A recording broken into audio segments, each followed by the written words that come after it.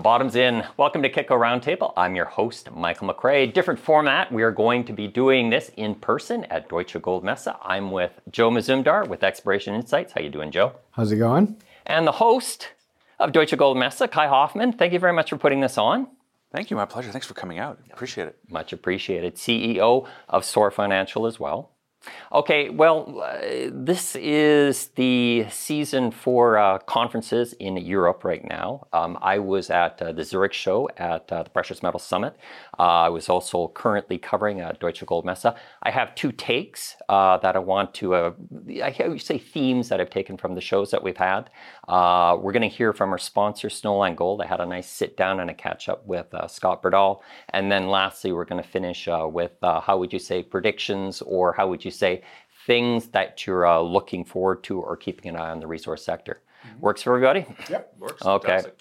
First take, Kai, and then I think you're going to have some thoughts on this as well too. It's ESG and junior mining.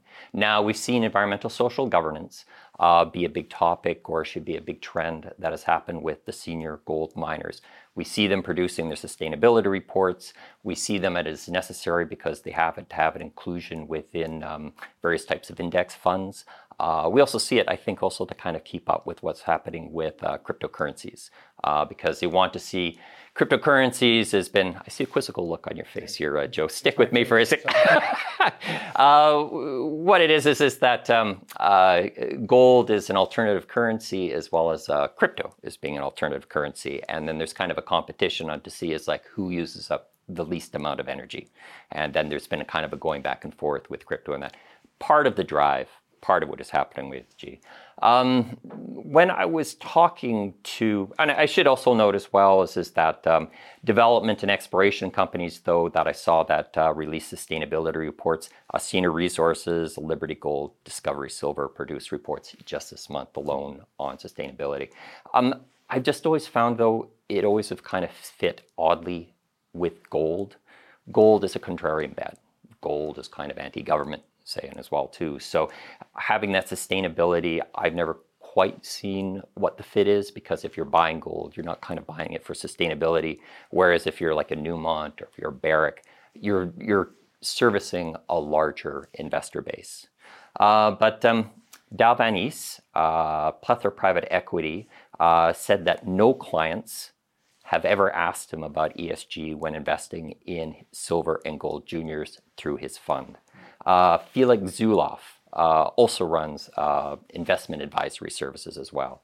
He's calling ESG, he's saying that it's devolving into fashion or fad, is the way that he put it. So Kai, I'm handing it to you. Thoughts on ESG and junior miners?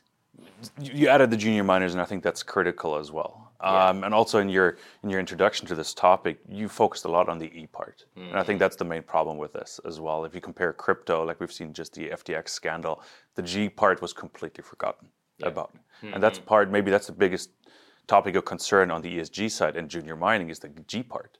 Because I'm naive enough to believe that the junior miners that are listed on the Venture or the TSX or even the CSE sort of follow certain rules and apply themselves to sort of tick the criterias. And ESG report is not going to change that, right? I'd love to see more efforts put into the G part, and not just having your friends and family on the board is a big G part, a big part of governance.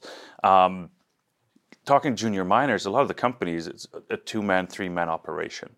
Putting these reports up puts a lot of time and also financial strain on those companies without adding any value. I keep picking on BlackRock because they're just the biggest and they're the one who's the most vocal about it. I don't see them investing in junior mining.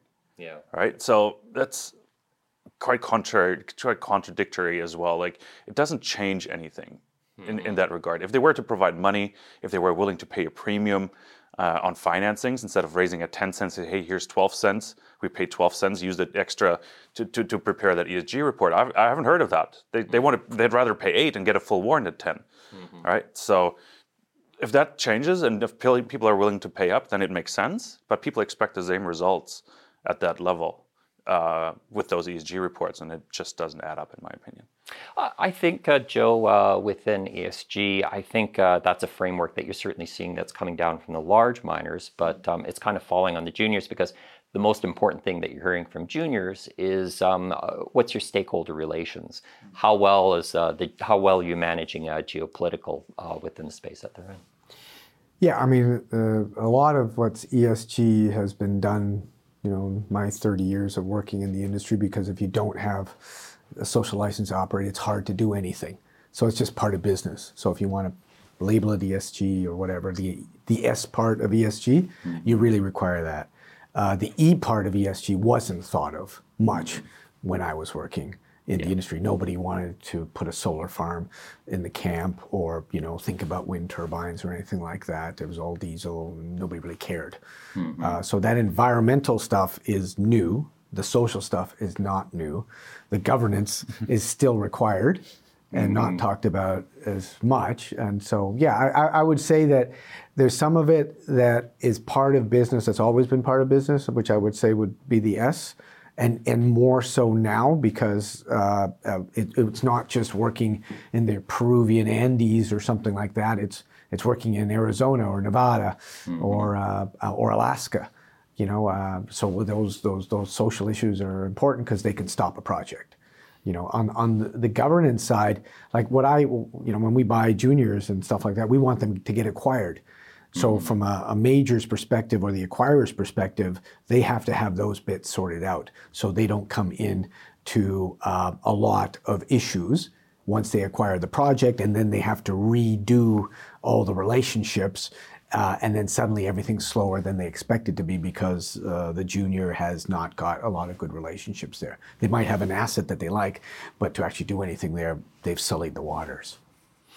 Second take, and this comes from you, Kai. Thank you very much. I'm going to steal it. Is the bottom in? What we've seen is that gold had this great run. We were kind of flirting with getting down into the 1500s. We saw the good inflation number that we had.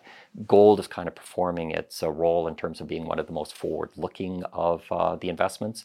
And so we've seen it kind of spring up right now to about the 1750 level that I see right now. But I'm having a difficulty here because either I'm getting the sense that juniors are a little more optimistic or more optimistic than I've seen like in the past cycles. I mean, if you look at what the stocks are doing right now, it's just looking terrible just on the numbers themselves. But I'm feeling that there seems to be a little bit more optimism or people are looking forward. I also think that Kai might be some Schadenfreude. Schadenfreude? Yeah. Yeah, because I also have Don't to say do that with to a German guy. This is an aside, but we were talking about Germany's recent contributions to culture, and I think it's that. I think it's that phrase. I think it's probably one of the top contributions to all of Western culture. I think with Schadenfreude is that what we've seen is that the implosion of crypto right now. Because talking to Pierre Lassonde at Zurich, he put a number on the crypto market, and he said that about 20% to 40% of the liquidity was taken away from the gold space just because what is happening with crypto. With crypto seeming to be going from a freeze into a deep freeze right now, maybe there's going to be more of a shine on the gold space. Really good commentary, really interesting. I wasn't aware that it was 20 to 40%. I hadn't heard of that before. Schadenfreude, yes and no. All the gold bugs have been saying that crypto is not sustainable. Bitcoin doesn't make sense in comparison to gold. Various reasons for that. I don't want to get into that. But Schadenfreude, I don't know. It's like if it's Schadenfreude or not, but that the gold price react, I think, has more to do with the downfall of the US dollar. Yeah. The juniors have been, performing decently well, but I'm not 100% convinced that we're through the worst yet. Like, I think we're still range bound. If you look at the gold price, usually 1680 to 1770s. Like, we've been in that trading range for the last 6 months. The Fed really hasn't signaled yet where things are headed. They've not sort of mentioned the softening in the rate hike, like pressure maybe. Like, it's only 50 basis points. They might take the foot off the gas. We'll have one more CPI print before the next FOMC meeting. Curious to see how that sort of turns out and maybe plays a role. Some of the stocks have run. I'm not sure if it's the crypto money coming back. I think there's still a lot of investors on the sidelines just waiting for something to happen. And that little run from 1680 now to 1770 might have instilled some glimmers of hope in some of the investors. We've seen a little financing window open. We've seen some financings happen. And I'm not 100% convinced it's the crypto money coming back, but it's good to see that we don't have competition in the gold space this time around if we really want to run. We don't have crypto against us this time around. We don't have cannabis and wheat stocks against us. If gold and gold stocks want to run, now is the time. Joe, 1750 is a pretty good price for gold if you're a senior gold operator that knows what they're doing. And also, I mean, these the senior gold miners are also well cashed out from the previous run up in gold prices. So, yes, mentioning that we're kind of okayish right now, but there's still a lot of health within the industry. Yeah, I would say I think Mark Bristow just recently said that 1600 is a good price. So that they still have reserves at 1250, and they never changed them. So they're in a much better spot than they were before in terms of what they already have. The problem is now, how do you grow? And what kind of assets can you bring into your portfolio that give you a double-digit return at the reserve prices, which are 1250. So it's hard to do M&A and bring something in that meet those hurdle rates. And that's sort of like where we're sitting right now. I mean, the major transaction right now is Yamana that was going to get by Gold Fields, and now a split between Agnico and Pan American. So that's nice for the industry in terms of consolidation, but it's almost going back to the mega merger sort of stuff that it reduces the amount of acquirers for juniors. Now we have less players, and you really want more players. You want more suitors and more, that sort of thing. So that's not great for M&A right now in terms of the junior space. And then a lot of the juniors still, when they're putting resources out, they're still doing 1700 and 1750 in terms of the resources. And that's hard for a major or somebody, intermediates have higher prices, but to take that and make it work with more restrictive price assumptions, because these guys tend to be a little bit more optimistic than the guy who actually produces that gold. Next up, I'm going to be asking Joe Mazumdar and asking Kai Hoffman what their predictions are, what they're going to be keeping an eye on over the next 12 months. But first, let's hear from our sponsor, Snowline Gold. I'm with Scott Berdahl. He is CEO of Snowline Gold. Scott, welcome to Kitco. Thanks for having me, Michael. Catch us up again. What is Snowline Gold? What are you focused on, Scott? Snowline Gold is a Yukon-based company focused on gold exploration in the Yukon in northwestern Canada. We have a series of grassroots targets, and we're in the midst of making what we think are some pretty exciting discoveries. You've had a great run-up this year. What are some of the highlights? What are some of the milestones that you hit? I think our biggest milestone has been just getting the drill results this season from our Valley target, and those are just starting to trickle in. We have about 20% of the total drilling that we've done this year coming in, 25% of the drilling that we've done on Valley, so we're still waiting for the vast majority of holes, but we're seeing fantastic grades over a big tonnage of rock and in long, consistent intervals. So for example, a recent hole returned 2.5 grams per ton over 319 meters from surface. The top 108 meters of that hole was 4.1 grams per ton, again from surface. So it's shaping up to be a big system with some of the highest grades right near the top, very low stripping ratio, very quick payback, and just an exciting thing to find. Milestones over the next 12 months, Scott. Well, getting the rest of those assays is the first one, and then gearing up for next season. And of course, the exact plan will depend on how those assays come back, both on that and our other targets. But I think further de-risking the Valley target will be a big milestone. Doing metallurgical work as part of that de-risking will be a big milestone. And looking at similar deposit types, this is a reduced intrusion-related gold system, similar to Fort Knox in Alaska, where they have. Metallurgy just makes these deposits work at low grades, and we're seeing the same mineralization but high grade. And so we're confident that we'll have good metallurgy, but of course we need to do the work. And then the other milestone that we're aiming for is continuing to make discoveries. We didn't set out to find this one target in particular. We set out with a focus on a region, a part of the Yukon that hadn't seen much exploration, but that looks to us to be very fertile geologically. And And we've gone in there and we've drilled 3 targets now. And on phase 1, first ever drill programs on the 3 different targets, we've hit visible gold. And the 2 that we have assays back for, we have significant discoveries like the one that I mentioned.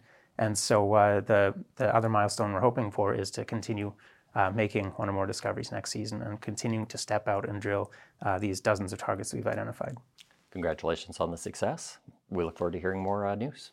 Thank you very much. We're back. What are we looking at? What are you keeping an eye on in the resource space? Gentlemen, I'm going to go first because Joe has a nice segue into my point that I was going to make. What I'm keeping primarily a look on is going to be the Q4s that are coming out. It's going to be a very interesting earnings season because this is kind of the next point that the markets are paying attention to after the good inflation number. So I'm going to be looking at the Q4s for the broader market, and then I'm also going to be looking at it for the miners. What we're going to see here is that companies are feeling the full effect of the Fed's tightening. We're going to see a full quarter through that. So what that was actually doing, we're going to see what is actually happening with inflation. We're also going to see what these metal prices have been doing. So the margins that we're going to see from the miners are going to be particularly interesting. Joe? Yeah, I would say, I do own some producers, but more so in the base metal space than the precious. I got out of the producers more than 6 months ago because of that cost inflation. But I didn't think it would impact the base metal guys, which it has because of COVID-19, restrictions in China, which lowered the demand. So I was expecting them to have the costs, but see their prices go up, driven by demand. But I haven't seen that. And what I've been seeing is shrinking margins where the costs have actually flattened in the third quarter. They're still high, but they're not going up higher, but the revenues dropped. And so their margins have gone from 40+% to like in the 20s. And so like you, I'm going to see what the fourth quarter looks like in terms of, how does that bounce off the bottom in terms of costs and that sort of thing. And another concern I have is the diesel, because we do look at the oil prices and they seem to be moderating, but we know that refineries have this thing called a crack spread, and they only produce so much of the other distillates, and diesel is a distillate, and so they're, if they don't produce that much and the refining capacity isn't there, suddenly miners are paying $200 a barrel for diesel, and if you're very heavily exposed in a remote project, those ones will be problematic. I'll say that oil has been kind of in a delightful story right now. I think the recent headline is that a barrel of oil is broken into the 70s right now. So but the thing is that this is sort of a take on, hey, we're going to have a global recession, demand's going to drop and things like that. But then we still have all these issues, like as well in base metals as we do in any kind of refining, is because they use power.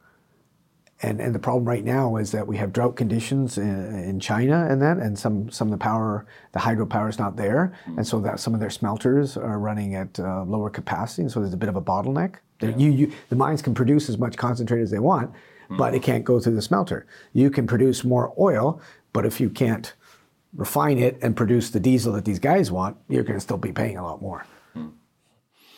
Kai, the host gets to go last. What are you keeping an eye on over the next 12 months? Yeah, good question, because we talked about the mega merger before, right? So I think there's a lot of money coming out of that transaction. A lot of rumors I've been hearing as well.